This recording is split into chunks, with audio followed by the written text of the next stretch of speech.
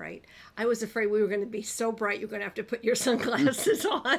And I will say, hello, everybody. Hi there. On this chilly but sunny Monday.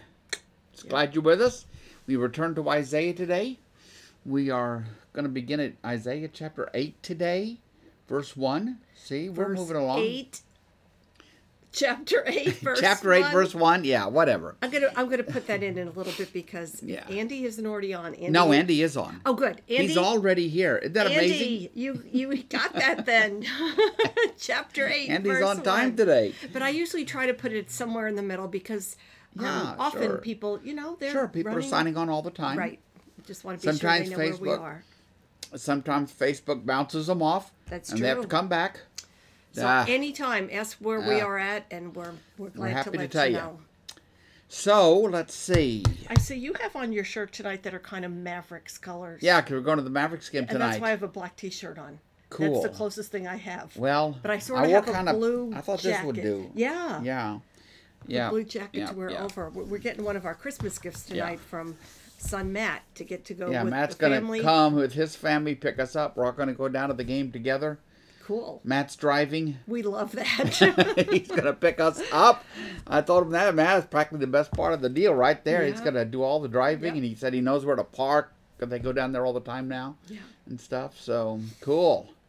So good. Awesome. Very so good. Wasn't it something doing communion yesterday?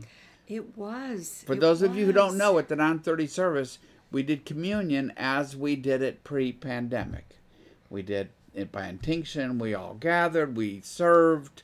It was really just wonderful. And the shocking thing to me was, after we finished and I sat down, I didn't feel like it had been 2 years. No, it didn't. Since feel we that had way. done it, but it had been. It had been 2 years.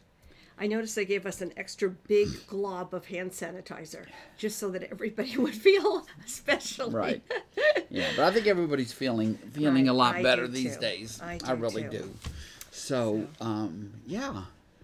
So, anyway, we're just so glad you're here. It's such, like we said, just such weird weather. I think last Monday afternoon it was quite a bit warmer. Wake up this morning and it's 30-something degrees. It was just, and it's only like 45 now or something. Yeah, and it's supposed to be 33 in Frisco tonight. Crazy. So you know who tells me? Her whose name cannot be said. Yes. You know who I mean? I do. Yes. It's spelled Alexa.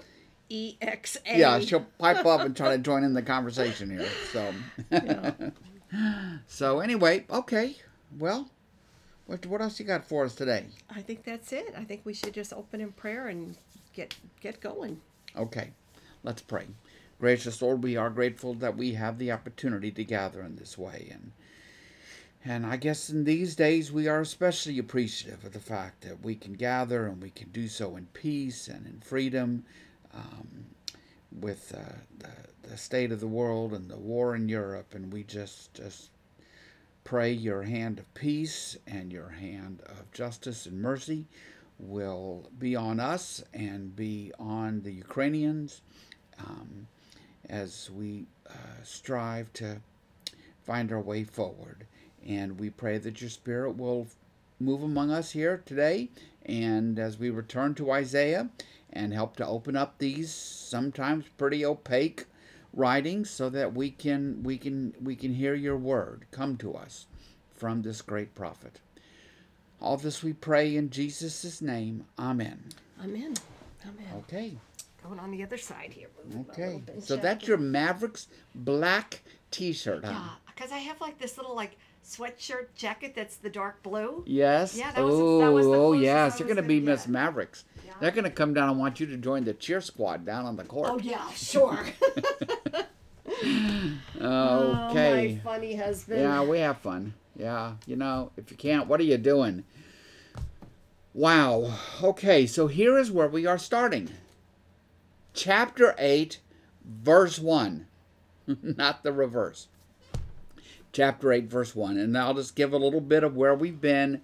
Of course, we're very much embedded in the section of Isaiah about the impending invasion by Assyria into the northern kingdom, and certainly everybody expects the southern kingdom.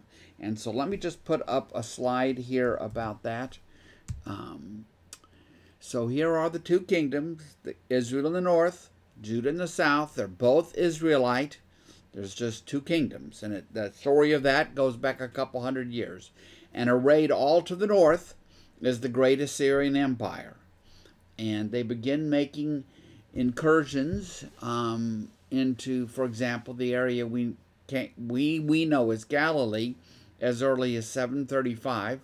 And in 722, they overrun the northern kingdom, and everybody in the south thinks the world is about to fall in on them as well. And if we go back to week 1, Isaiah is a prophet in Judah, but he's talking a lot about the kingdom of Israel because they are the ones that are the most immediate threat. But when we come to these portions where God is talking to the northern kingdom, we shouldn't imagine that he's not also talking to the southern kingdom. Because yes, the southern kingdom is going to get a reprieve. It will be the Babylonians who consume them about 150 years later. But it's just a reprieve. That's all it is. It's just a delay, really, is maybe a better way to put it. Because as a people, as the people of God, they have, northern kingdom and southern kingdom alike, they have not lived as God taught them to live, as God wanted them to live, and they are going to reap the consequences of that. The northern kingdom first, and later the southern kingdom. But Isaiah also brings promises from God about a future, about a king who would come and would be Emmanuel, who would be God with us, which is what Emmanuel means. And we saw in chapter 7 that there was this famous verse that everybody knows that Matthew uses about, a virgin shall bear a son, right? So that is always there. It is the way of the prophets because it is God's way. That even as God is being so direct and honest with his people about the wreckage they are making of their lives and their nation, God is going to rescue them. Maybe not those immediate people at the time, but yes, there's always this promise of hope and restoration, because that's who God is. God is the God of hope. God is the God of hope. God is the God of restoration, of renewal. So that's always out there, and we will see that again today. We'll see that again today as Isaiah is talking about what is about to happen and continuing to push. Remember, the immediate question is, why does the king of Israel seek a treaty with Assyria when this big empire, which would be the world's way, yes, that would be the world's way, seek this treaty, get under their protection, as opposed to turning to God? Right? It's a little bit like the story I told in my Sunday school class yesterday at 11 o'clock. The story from 2 Kings chapter 1, where the king falls through the ceiling in his palace and sends his messengers to ask a pagan god, Beelzebub, whether he will recover or not. And God sends Elijah to confront him, to say, why do you go to a pagan god? Is there not the true God in Israel? Well, of course there's the true God of Israel. So a real touchstone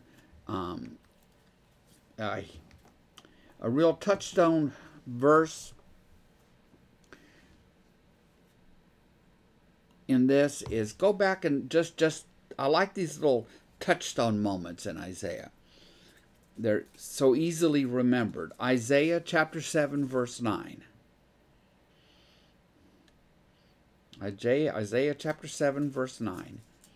If you do not stand firm in your faith in God, you will not stand at all. Simple, straightforward. If you do not stand firm in your trust in God, then you will not stand at all. That is the basic message of all of this. Okay? So, and sometimes the prophets in the course of this are asked to do certain things. Okay, that's what Isaiah is going to be told to do here. So let's go on to chapter 8, verse 1. We'll pick up right there.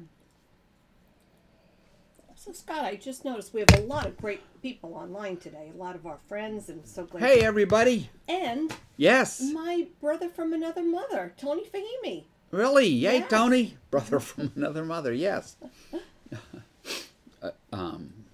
Yes, that's awesome. We're glad everybody's here today for this Isaiah, and you're gonna really be particularly glad when we get to the beginning of chapter 9. Okay, so chapter 8, verse 1. The Lord said to me, you'll see it's got the funny little small caps Lord. Yahweh said to me, that's what it is in the Hebrew Scroll. It's the name of God. Yahweh said to me, the NIV doesn't really get this right. Take a large tablet and write on it with an ordinary pen. It's probably, the NRSV uses tablet. Most of the commentators think the Hebrew word is better understood as a big tablet. So what would they use?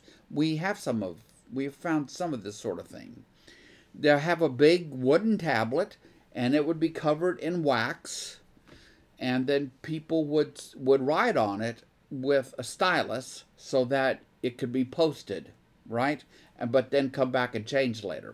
Standard. Romans used it. Everybody used it in the ancient world. It was an efficient way to do things. So this is a public idea, I think, is whether it's large scroll or large tablet. The idea it's a public thing that God is going to tell him to do. So God says, take this large scroll or this large tablet, and here's what I want you to write on it. Meher Shalal Hashbaz. Wow. Mouthful. Here's what it means. Meher Shalal Hashbaz. Swift to come as the spoil, speedy as the prey. It's a way of saying this is all happening fast, fast, fast. You may think you're talking about something that's going to befall you in a very distant future, but no. Speedy haste. Those are the key words. Your Bible might have a little bit different rendering down at the bottom of the page, but that's the idea. Speed, haste. So he's to write this on this big tablet. So then, verse 2, so I called in, this is Isaiah speaking, I called in Uriah the priest and Zechariah, son of Jeberechiah, as reliable witnesses for me. Okay, so I guess they're witnessing this document or something. And then Isaiah says, then I made love to the prophetess.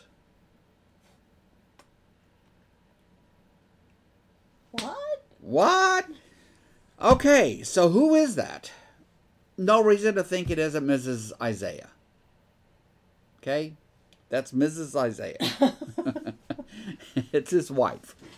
So then he goes and he has sex with his wife. Because this is about their children. Okay, that's this. It's an enacted prophecy kind of thing. It's an enactment of the kind of action that God wants from Isaiah. And in this case, he makes out a good bit better than some of the stuff Jeremiah is asked to do.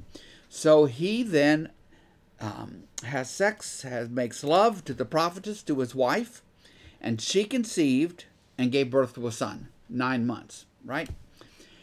And Yahweh said to me, name him Maher-shalal-hash-baz, which is quite the name, quite the moniker to put on a kid. I wonder what of that they called him as his little useful family household nickname. Maher-shalal-hash-baz. For before the boy knows how to say, my father or my mother, the wealth of Damascus and the plunder of Samaria will be carried off by the king of Assyria, or brought before the king of Assyria. So, it's close. It's going to happen. Don't think it's 50 years down the road. It's hard to spur people to action, isn't it? Look at what's happening between Russia and Ukraine. Putin piled all these 200,000 soldiers and all the tanks and everything else all arrayed around the entire border of Ukraine, and people still didn't think he would actually invade Ukraine. The Ukrainians didn't think he would actually do it. But he did. And the word of God for the northern kingdom of Israel here is, it's right here. It's on your doorstep. Before this little child can even say, my mother or my father, all of your wealth and plunder will be carried off and taken back to Assyria.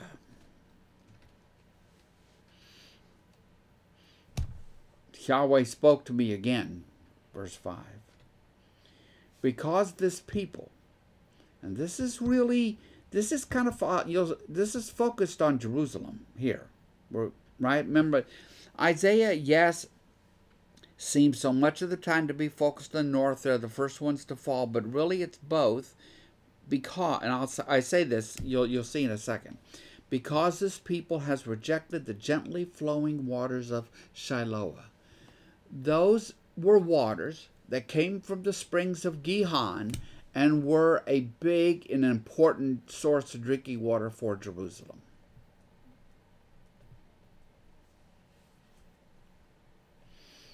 And it's a way of saying that the people have rejected the calm and gentle peace that God offers them.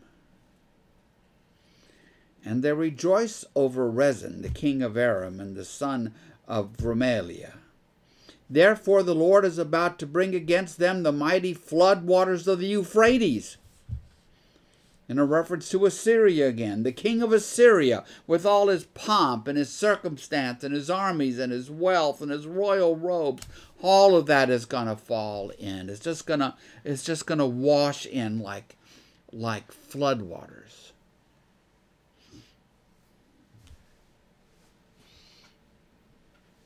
It will overflow all its channels. It will run over all its banks.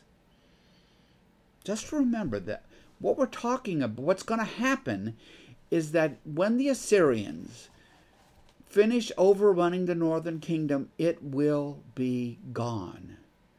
And the 10 tribes of Israel, going back to 10 sons of Jacob, those 10 tribes of Israel will become known as the lost tribes of Israel, because they will never be reconstituted as a nation, as a kingdom, as God's people.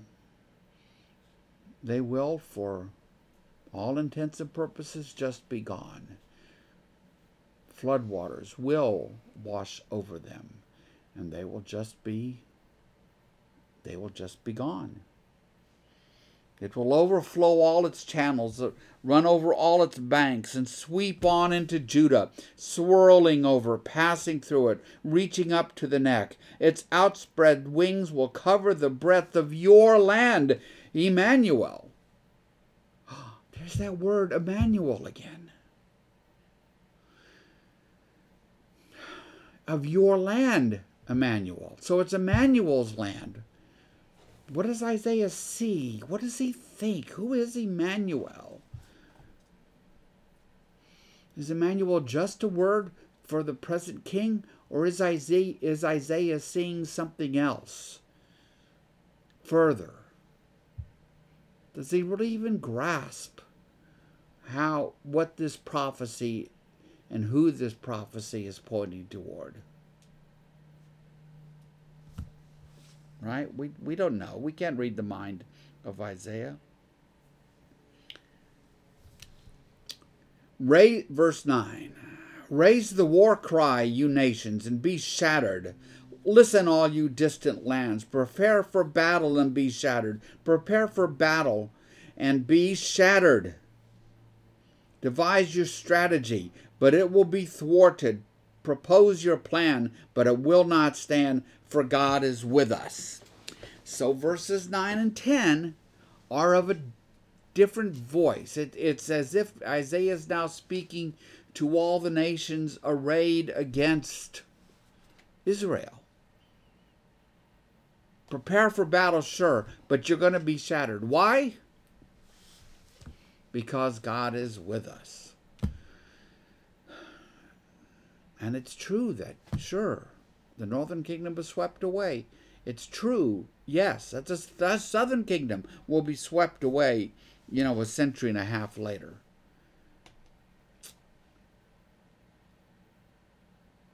But God's victory over even sin and death still lies ahead. Still lies ahead.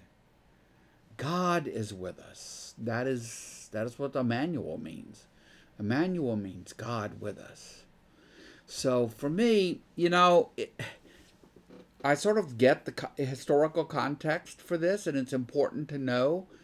But my eyes keep getting pulled upward and forward, thinking about what is Isaiah doing? What is God giving Isaiah to see and to speak and to write? Verse 11. This is what Yahweh says to me with his strong hand upon me, warning me not to follow the way of this people.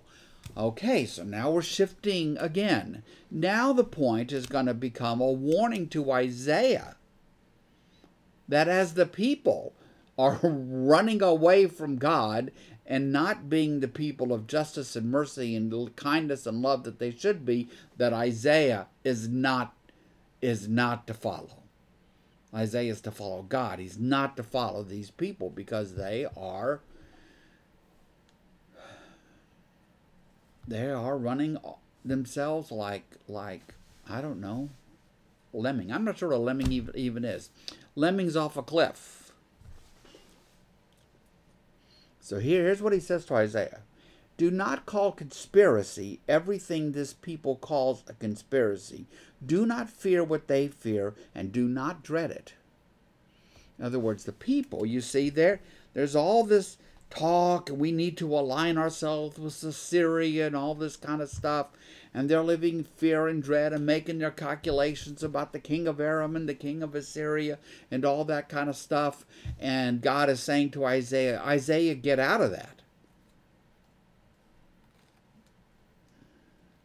Get out of that. They don't comprehend who they should fear,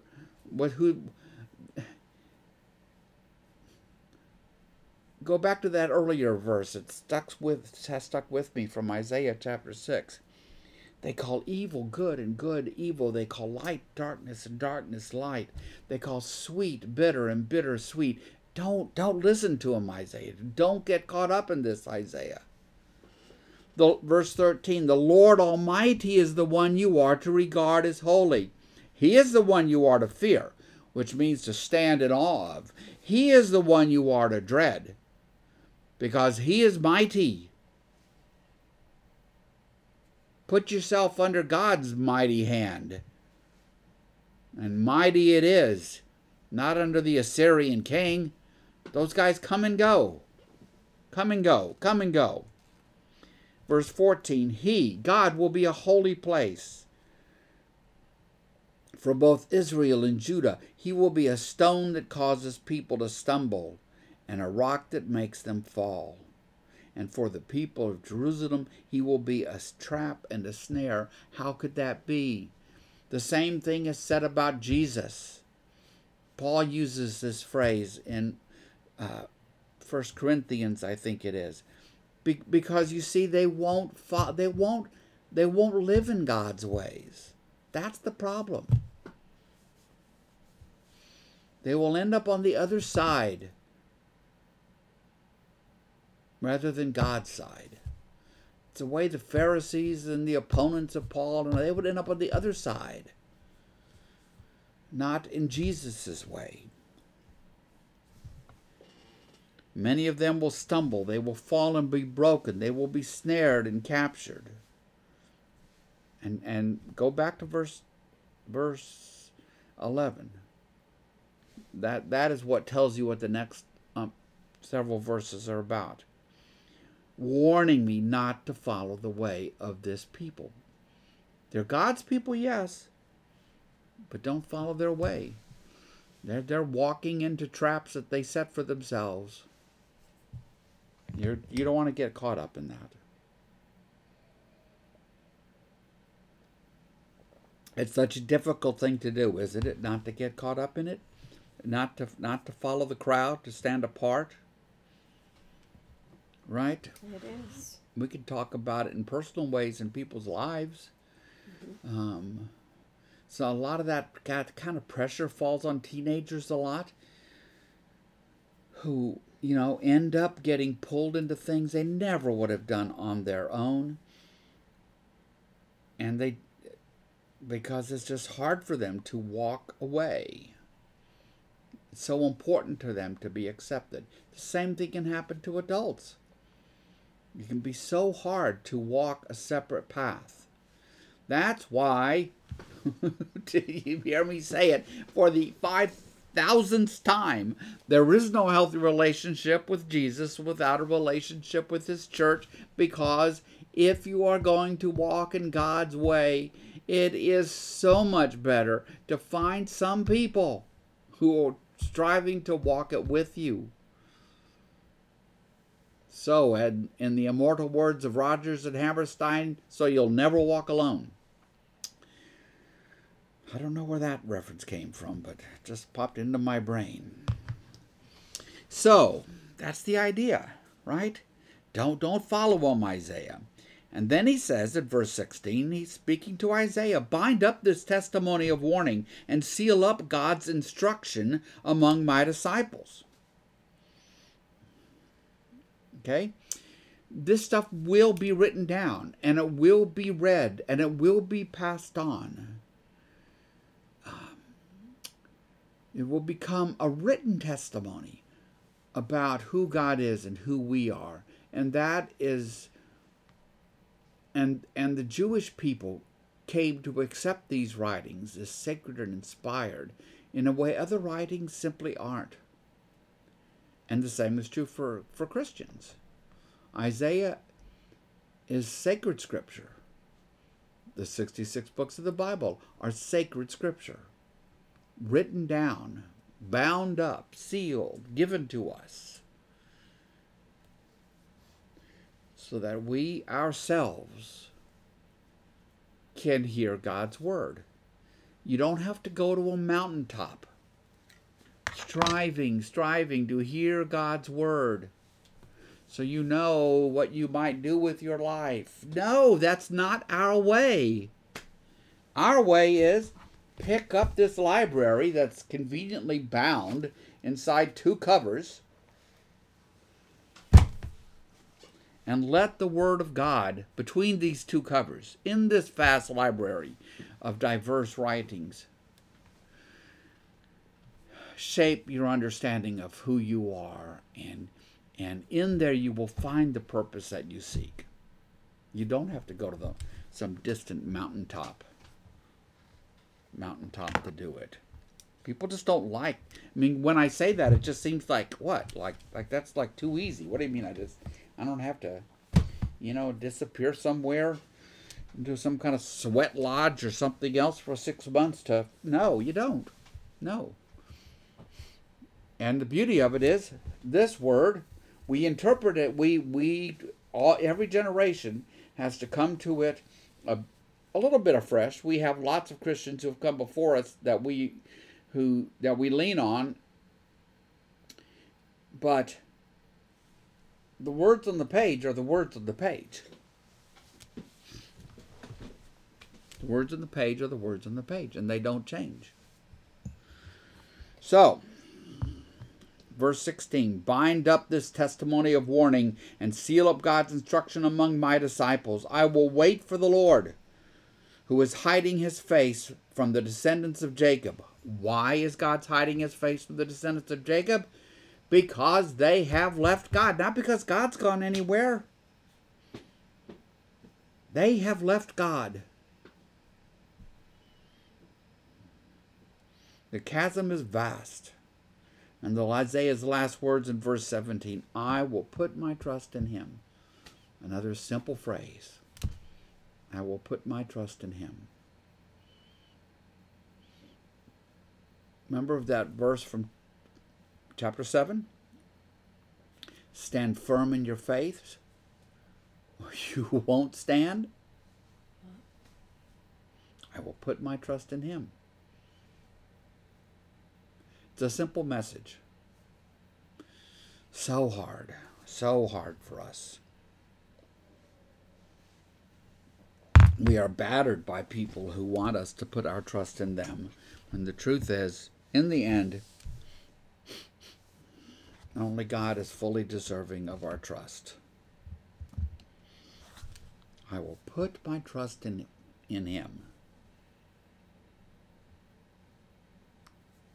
Here am I, and the children Yahweh has given me. We are signs and symbols in Israel, from Yahweh Almighty, from Yahweh Sabaoth, who dwells on Mount Zion.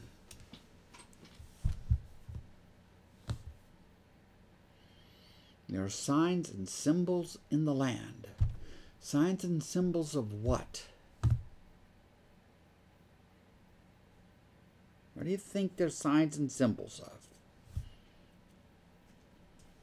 Well, if they're living their lives right, they're witnesses. They're witnesses. They are signs and symbols of faith. Isaiah and his family are going to stay true to God, right? Absolutely. I will put my trust in him. We are signs and symbols of what? Putting our trust in God.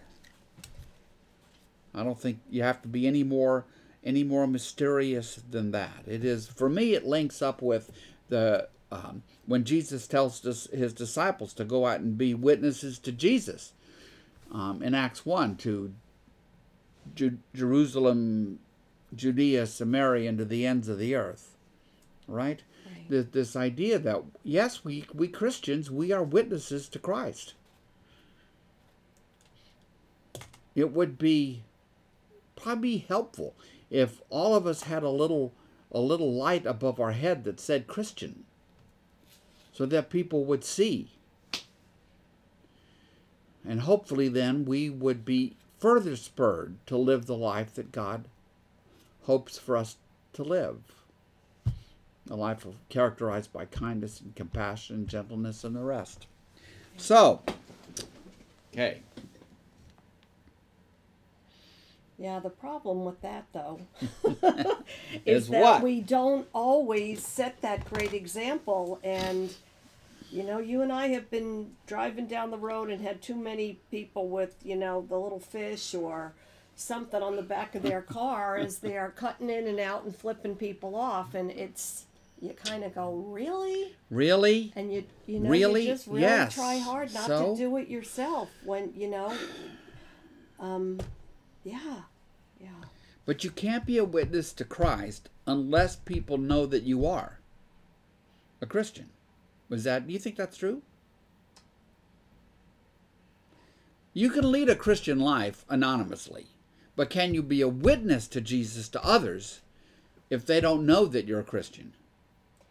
Now, hopefully, you're going to be living in a way that people are going to see something in you that they would like to have in their own life. And if you haven't told them, they're going to inquire, what sets you apart? Why are you so happy all the time, even when things are crud or whatever? That they're going to inquire as to where do you get this, this inner strength and faith from. Yeah. So, But here, there, it's Isaiah and his family. They are signs and symbols. And here, this poor child has a name: quick to blunder and swift to spill. Oh, here's our son. We call him Quick Swift for short. Yeah, that is quite a name. Not a great quite a name. Yeah. So here we go, verse 19. Again, I'm thinking of my class at 11 o'clock yesterday was fairly. I didn't realize how forward-looking it was. When someone tells you to consult mediums and spiritists who whisper and mutter, should not a people inquire of their God? This is part of a long string of scripture which calls the people away from the occult, spiritual readings, reading handprints, all these ways you might ask, I don't know who, the universe, the tarot cards, whatever. To whom do we turn?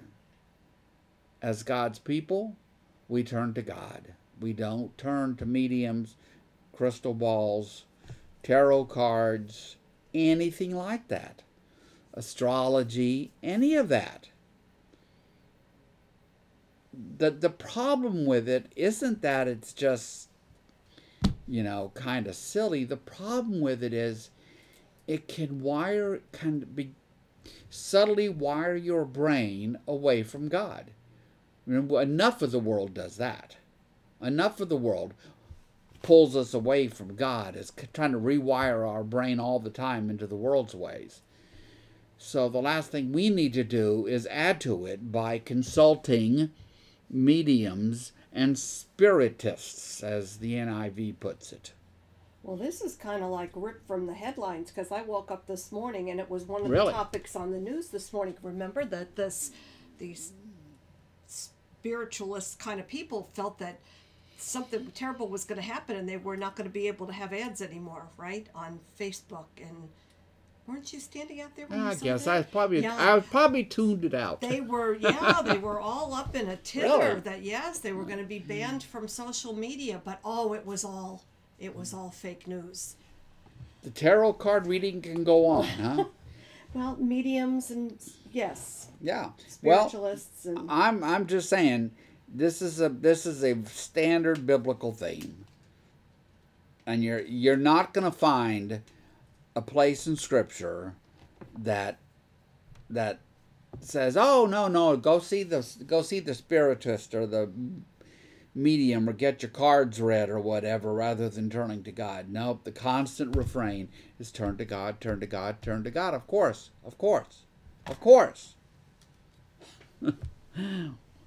Look at the last part of verse 19. Why consult the dead on behalf of the living?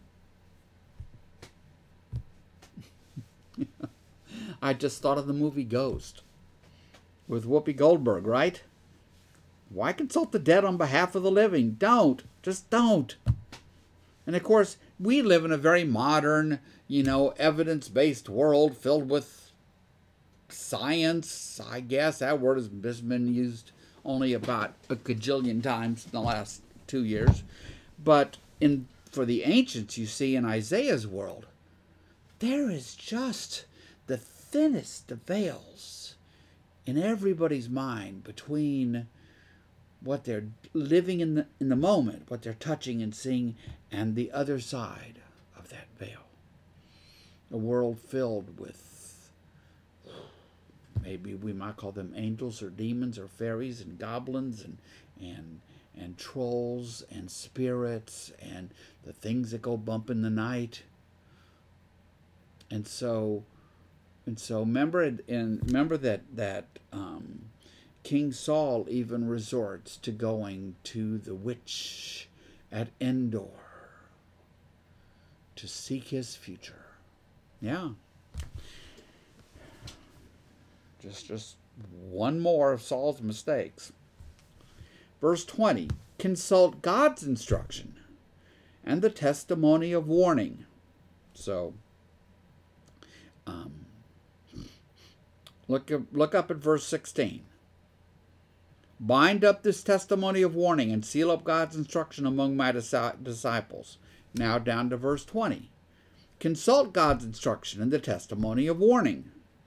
If anyone does not speak according to this word, they have no light of dawn.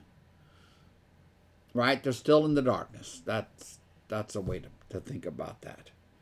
They're still in the darkness. The light hasn't moved. They haven't moved into the light, into the sunrise. So, you can look at this phrase and a verse and countless others across Scripture to understand why Christians and Jews before us have been so committed to the authority of Scripture.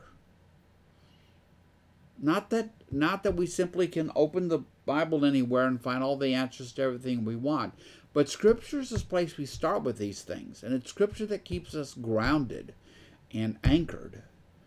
And we have to work with one another to make sure that we don't drift too far away from the clear meaning, the clear sense of God's Word. Verse 21, distressed and hungry, they will roam through the land. These are the ones who cut themselves off from God's Word. When they are famished, they will become enraged, and looking upward will curse their king. They will curse their God. Then they will look toward the earth and see only distress and darkness and fearful gloom, and they will be thrust into utter darkness, utter bleakness. Sounds like the Batman movie. So, which we saw this weekend. So, what's verse 22 paint? What is that a portrait of? Verse 22. As we're thinking about this stuff, we don't have to rely on, learned theologians for all of this. What's verse 22 about? What's that a portrait of?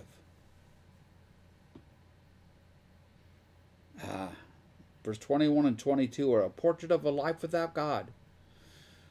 When you think, I can do all this, I've got this within myself. What's going to happen with the result of that? They'll be distressed and hungry, and they'll roam through the land. They're going to be famished. They can't ever be satisfied. I have over here on my extremely messy tabletop the current issue of The Atlantic. The cover story is given over to a current book by Arthur Brooks about wanting less. By which he means you can chase in life, but most of the stuff we chase will never satisfy you. And you will want, and it will never be satisfied, and you will never be content in life. And you will end up depressed and sad, and I just can't tell you how many people I know like that, how many people you meet like that, it's just endemic to so much of humanity.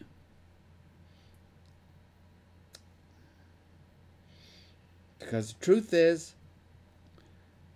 if you want to walk in the light, you need to turn toward God. There's no other way. Just no other way. So,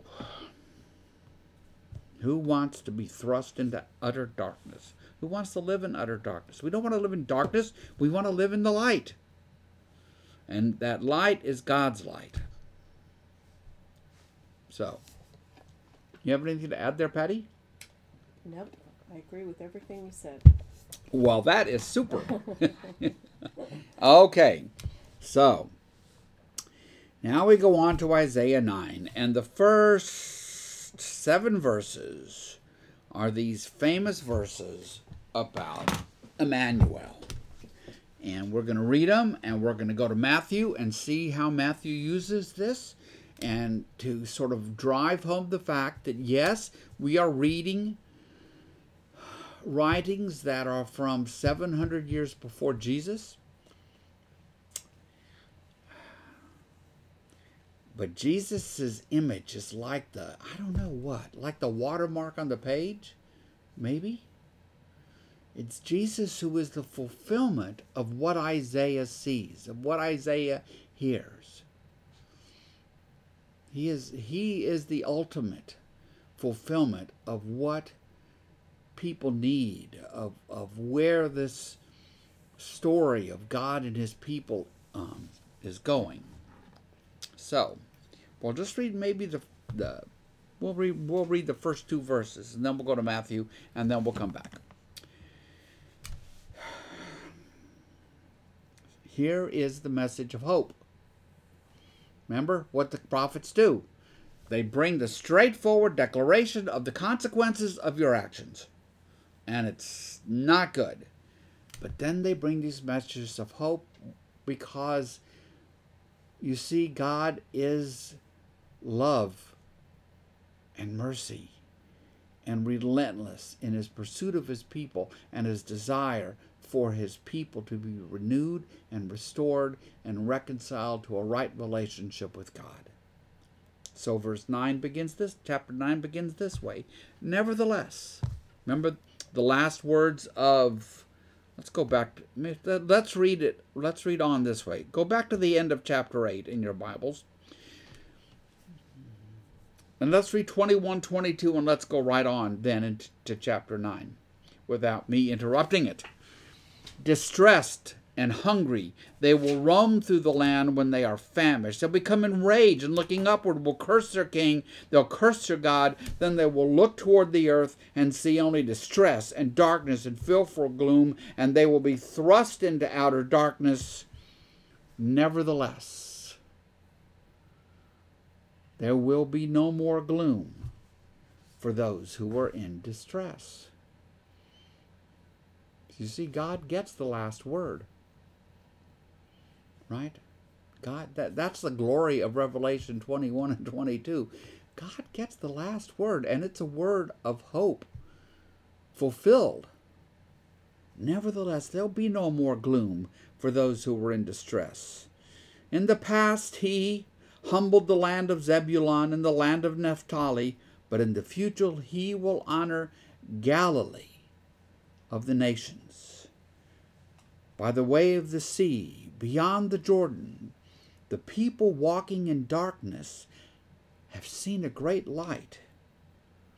On those living in the land of deep darkness, a light has dawned. And you're wondering, Isaiah's writing this, what is he thinking about?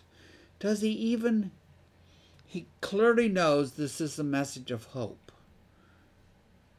As the dark clouds are rolling in across the land from Assyria. These are powerful words of hope, words of redemption and restoration. Well, let's go to Matthew chapter 4, verse 14, and we'll see how Matthew interprets this.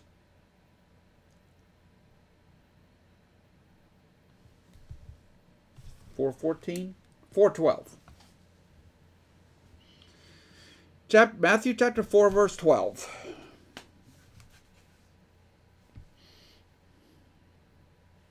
I'll give you a second to get there. I'll try not to hum along as we're... Okay? All right. Chapter 4, verse 12. When Jesus heard that John, this would be John the Baptizer, had been put in prison, he withdrew to Galilee, because it hits him hard. Leaving Nazareth, he went and lived in Capernaum, which was by the lake, the Sea of Galilee, the Lake of Galilee, in the area of Zebulun and Naphtali. And then Matthew writes, to fulfill what was said through the prophet Isaiah. Verse 15. The land of Zebulun and land of Naphtali, the way of the sea beyond the Jordan, Galilee of the Gentiles. Right? So now we see that Matthew was led to see the Isaiah passage as a passage all about the nations of the world. That Jesus is not just a Jewish thing. It's about the Galilee of the Gentiles. The people living in darkness have seen a great light. On those living in the land of the shadow of death, a light has dawned. Wow. And from that time on, Jesus began to preach, repent, for the kingdom of God has come near.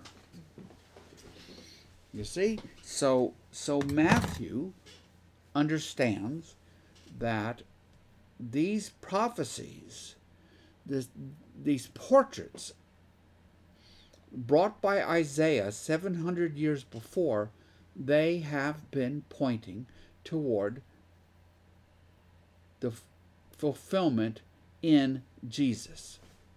He is the fulfillment of these prophecies.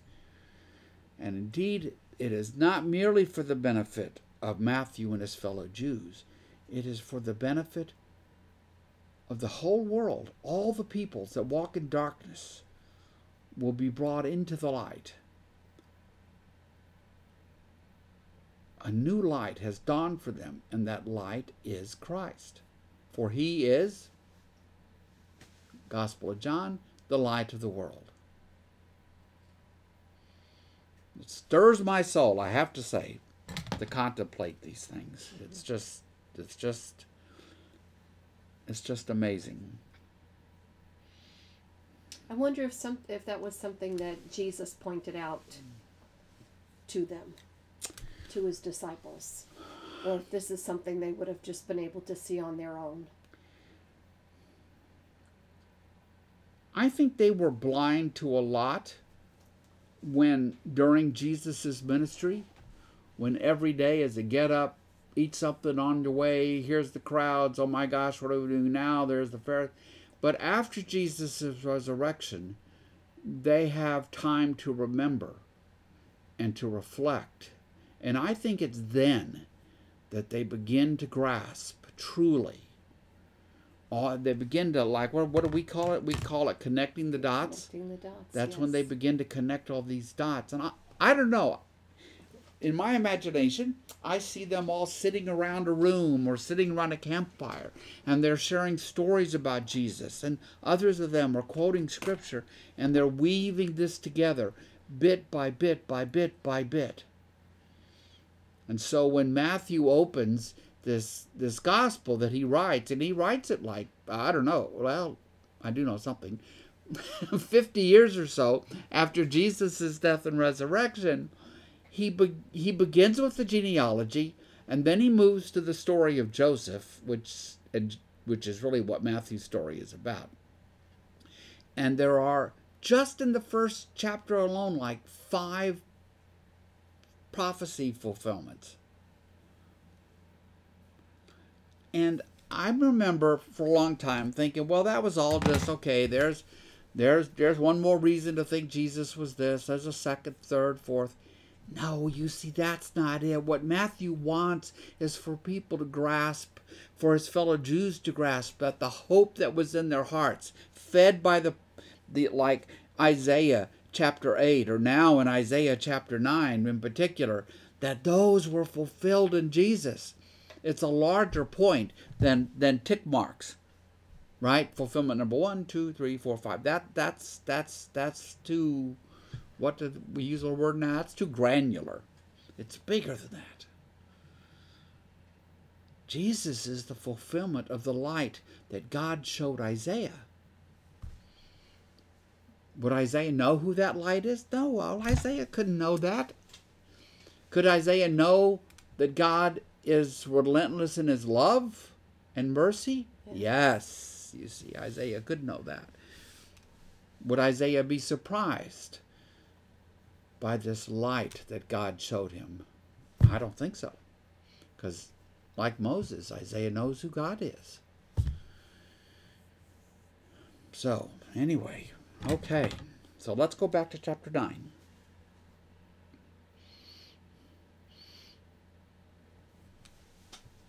So I'm going to go right back to the first verse. Nothing wrong with hearing this again. Nevertheless, there will be no more gloom for those who are in distress. Who are the those? This is humanity we're talking about. This is not just the fellow Jews, as evidenced by the next part here. In the past, he humbled the land of Zebulun, Jewish, yes. The land of Naphtali, Jewish, yes. But in the future, he will honor what? Galilee of the nations by the way of the sea beyond the Jordan. And that's why Matthew calls it Galilee of the Gentiles. Same idea, different words. You see? Yep. It's all peoples. It's all peoples. Jesus is not merely Jewish Messiah. He is Savior of the world. Savior of the world. And so in verse 2, who are these people? These people are humanity whom God loves. The people walking in darkness have seen a great light. On those living in the land of deep darkness, a light has dawned. The light of Christ has dawned for the whole world. Some may turn away and walk away from the sunrise. But the sunrise is for everybody. God so loved the world. God so loved the world that he gave his only begotten Son, that whoever believes in him should not perish, but have everlasting life. Verse 3, you have enlarged the nation. You have increased their joy. You've enlarged the nation. You're pulling everybody into the people of God. You've increased their joy. They rejoice before you as people rejoice at the harvest, as warriors rejoice when dividing the plunder. For as in the day of Midian's defeat, you have shattered the yoke that burdens them, the bar across their shoulders, the rod of their oppressor. God is the bringer of peace throughout. He is the breaker of oppression.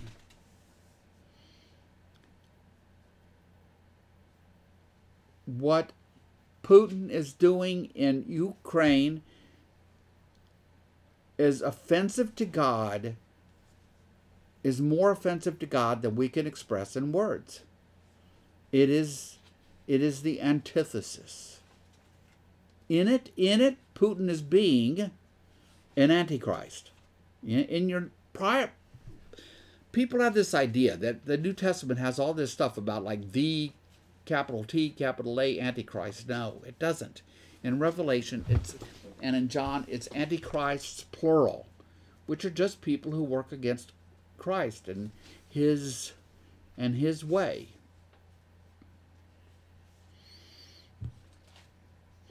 But the way of God releases the yoke that burdens them. That's like an ox carries. The bar across their shoulders, the rod of their oppressor.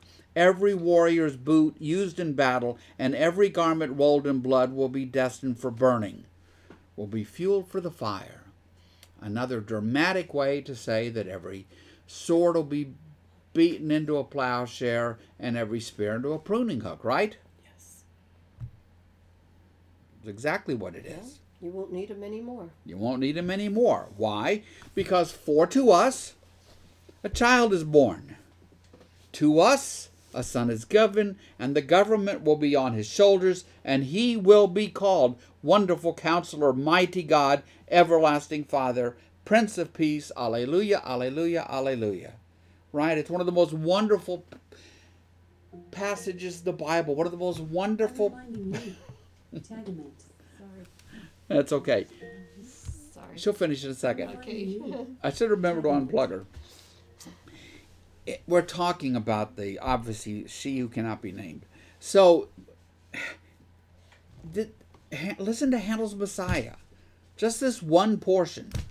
Wonderful Counselor, Mighty God, Everlasting Father, Prince of Peace. It is just... stirs the soul. For unto us a child is born, to us a son is given, and the government will be on his shoulders, and he will be called Wonderful Counselor, Mighty God, Everlasting Father, Prince of Peace. Isaiah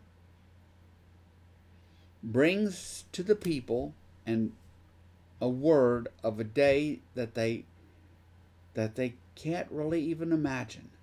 And perhaps along the way, they made the mistake of seeing it fulfilled. now and then and then and now. But the truth of it is, as Matthew says, it is fulfilled in Christ. Verse 7, of the greatness of his government, this Prince of Peace, this mighty God, this wonderful counselor, of the greatness of his government and peace, there will be no end. He will reign on David's throne and over his kingdom, establishing and upholding it with what? With justice and righteousness from that time on and forever. And how will this be done? The zeal of the Lord Almighty, the zeal of Yahweh Sabaoth will accomplish this. Zeal is a almost a feverish determination to accomplish some end, some goal. That's what God's love is. It's almost a feverish determination to accomplish the renewal of this world and the reconciliation of humanity with God, and to bring peace and justice and righteousness that won't end. That won't end. We'll get further, when we get much, much further into Isaiah, we'll come to the portions that are used in Isaiah, in Revelation 21 and 22. But for now, this is the same idea. This is, right? Is this not a world put right? Mm-hmm. This is a world put right. This is a world I don't want to live in. Putin probably doesn't. He doesn't want to live in a world like this because he wouldn't be the boss. I want to live here. I suspect you'd like to live here. The Ukrainians sure would like to live here. So, let's go back to verse 5. This is just such an important section, Isaiah 9, verses 1 to 7. Let's just go back to verse 5 and hear it again. And we're going to start with the end of war. Every warrior's boot used in battle, every garment rolled in blood, will be destined for burning, will be fuel for the fire. For unto us a child is born, unto us a son is given, and the government, the responsibility, that's what a government is, the responsibility will be on his shoulders. And he will be called Wonderful Counselor, Mighty God, Everlasting Father, Prince of Peace. Of the greatness of his government and peace there will be no end. He will reign on David's throne and over his kingdom, establishing and upholding it with justice and righteousness from that time on and forever. The zeal of the Lord Almighty will accomplish this. The zeal of the Lord Almighty will accomplish this. I love that. God's zeal for this. His determination to bring the world and humanity to put it right. To put it right. There's so much wrong in this world. Right now it's being thrust in our faces. Every day, the wrong in this world. And what God wants to do is to put this world right and establish a world of justice and righteousness. Okay? So any thoughts about that, Patty? Any questions from anybody that I can help with? I see Cora came on. Hi, Cora. Hi, Cora. I'll be honest, I was just very surprised that, I'm sure I knew this, but I was just very surprised that that's where we found this. You know, all these names of God that we see at St. Andrew when they come in with the banners, you know, at certain holidays, and the Wonderful Counselor and Mighty God and, you know, Prince of Peace and all the names of God. It just surprised me when it jumped out like that. I didn't know it was right here.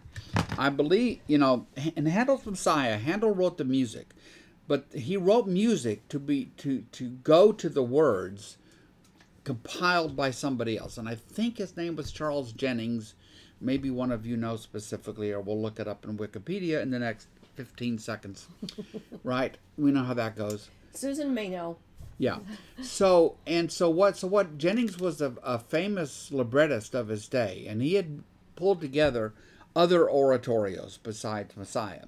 But in this one it's Messiah, and so he begins by going through scripture and pulling together these messianic passages. Right? And this is one of them, because a Christian could not read this and not see Jesus. No, you It's impossible. Right. It's one of those things where you ask yourself, well, gosh, let's just say you're Jewish and you read this and you don't see Jesus. Well, I guess you see a promise yet unfulfilled. I guess. I don't know. It's a good question. Because for a Christian, of course we're going to. For unto us a son is born, the son is given. Of course we do. So it's called a messianic passage because Messiah is a royal term, means the anointed one.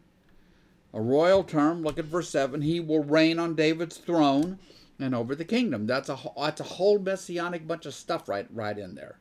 Right? But it's not just for the Jews. It's not just a Jewish throne.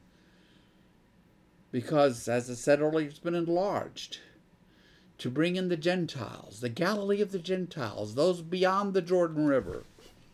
It's marvelous stuff. Marvelous. So,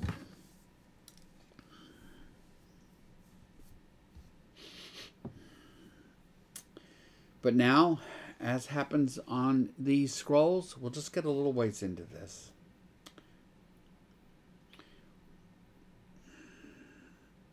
We turn back to the problem of Israel and ... and of Judah.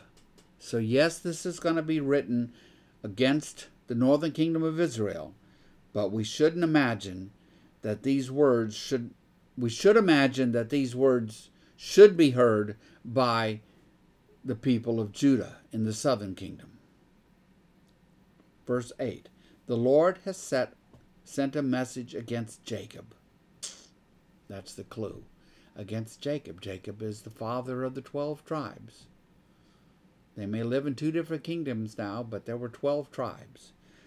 The Lord has sent a message against Jacob. It will fall on Israel. That's the northern tribe, the northern kingdom. All the people will know it.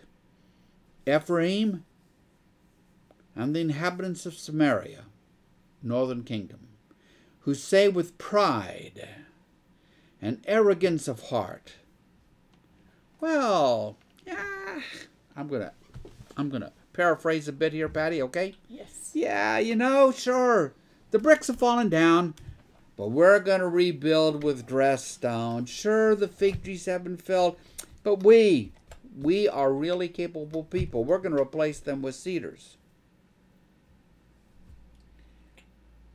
But Yahweh has strengthened Rezin's forces against them and has spurred their enemies on.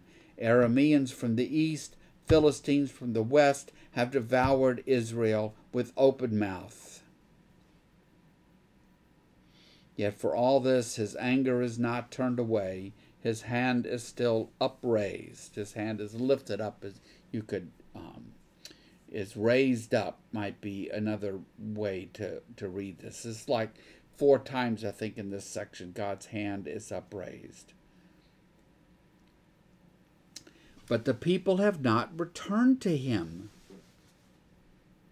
The people have not returned to God who struck them, nor have they sought out the Lord Almighty. They won't repent. Maybe we'll finish with this thought and finish up here.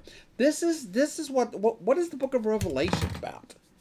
Okay, so many people don't get the book of Revelation at all. The book of Revelation is in it. What happens is, once you get past the initial opening letters, you get these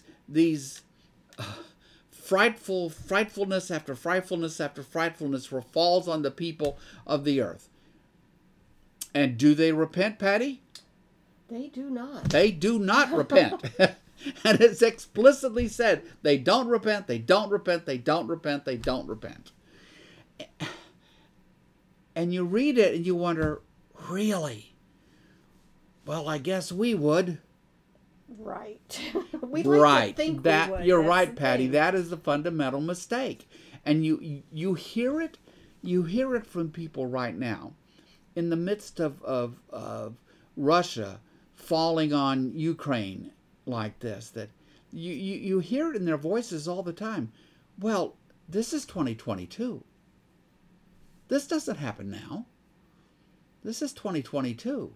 No, this doesn't happen. That kind of stuff's all in the past. But it does happen. See, it does happen. It does happen because, malevolence stalks the planet. It's just the truth. And power corrupts, and absolute power corrupts absolutely. And just all those things that, you might think were of the past, they're not.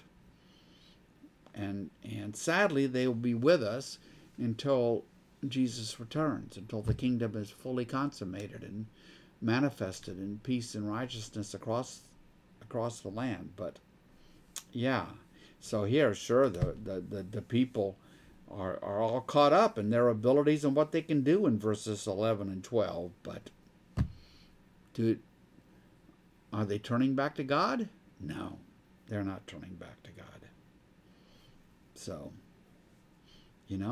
they're going to have to live out the consequences of their, as Ezekiel puts it, their evil acts are going to be turned back upon their own heads. So, anyway, okay. So I think I'll invite Miss Patty to come around. Alrighty. Be right there. I have a prayer request today, so I'm going to bring that. Yeah, Bob Kerr says history repeats itself because people never learn from it. Because our problem is not a lack of knowing. It's a problem of the heart. It's a problem of the will. It's just like dieting.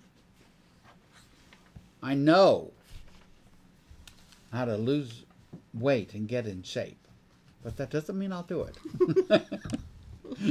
So Bob's 100% right. I don't know why he always has to pick the diet and exercise. I don't. It's just something a lot of us can identify yeah, with. we do. We We do.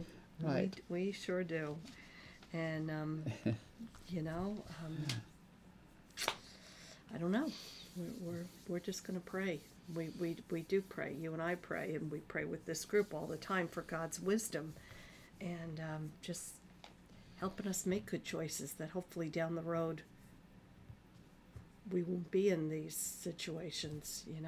Well, right. I know people are people, but But God's wisdom would say, well, yeah. we need a rescuer, and Well, we have one. Absolutely. And we're going to be in this already not yet until Jesus comes back. Yep. So anyway. Alrighty, so thank you guys for all joining us today. Still beautiful sunshiny afternoon this afternoon, so we appreciate y'all being here, and let's just close in prayer. I do have one prayer request, and that was from Jamie Lee, and this is for her husband Tommy. He has surgery this Thursday, and she's asking us to please pray for him. This is going to be surgery to hopefully remedy his chronic diverticulitis, and I can only imagine that is really painful. And so we're going to pray for his surgeons and the aftercare that he gets, and also that there'll just be no complications and he'll heal quickly, and just be on the road to recovery. And hopefully this will be truly a thing in his past, that it will not come back again. I've known a number of people who have had bad diverticulitis, and it's a funny name, but it's not a funny condition at all. So let's pray for Tommy and just pray for us and this world. Heavenly Father, we thank you for this beautiful day, and we thank you, God, for this opportunity where we still have the freedom to talk about your word, to share your word, to get taught your word by Scott or others, and we are so grateful for that, Lord, This is one of those times where we can look around the world and see this is not true for everybody. It's not. And we just thank you, God, for the freedoms that you have given us and this absolutely wonderful place where you have blessed us to be. We pray, God, today for all of those that are involved right now, millions upon millions of people in Eastern Europe. We pray, God, for the Ukrainian people. We pray, God, for those that have been absolutely just picked up and having to move hundreds, maybe in the end thousands of miles away from what they called home. We pray, God, for your healing hand, God, on those who have been injured, those who are hurt right now. We pray, God, for also the people of Poland who have had just the biggest open hearts and open arms to take in millions of refugees. We pray, God, that the world will continue to be generous in helping any way that we can. At this time, our hands are so tied. There's so few things even big countries can do without escalating this problem. So we do pray, God, for your wisdom and your discernment for us in our lives, but Lord, definitely for those that are in command, those that are countries, the leaders, the presidents, prime ministers, all those that have a stake in this, how the outcome of this will be. We also pray, God, for the Russian people, many of which are completely naive to what is actually happening. We love you, Lord. We pray for your healing again, Lord, throughout the world. We pray, God, that you would hold us close and bring us back together either tomorrow, God, or in the next few days to study your word. And it's in the name of your Son, Jesus, the Redeemer, that we pray. Amen. Amen.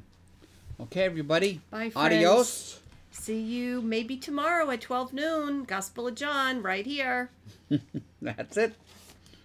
Bye. Bye-bye.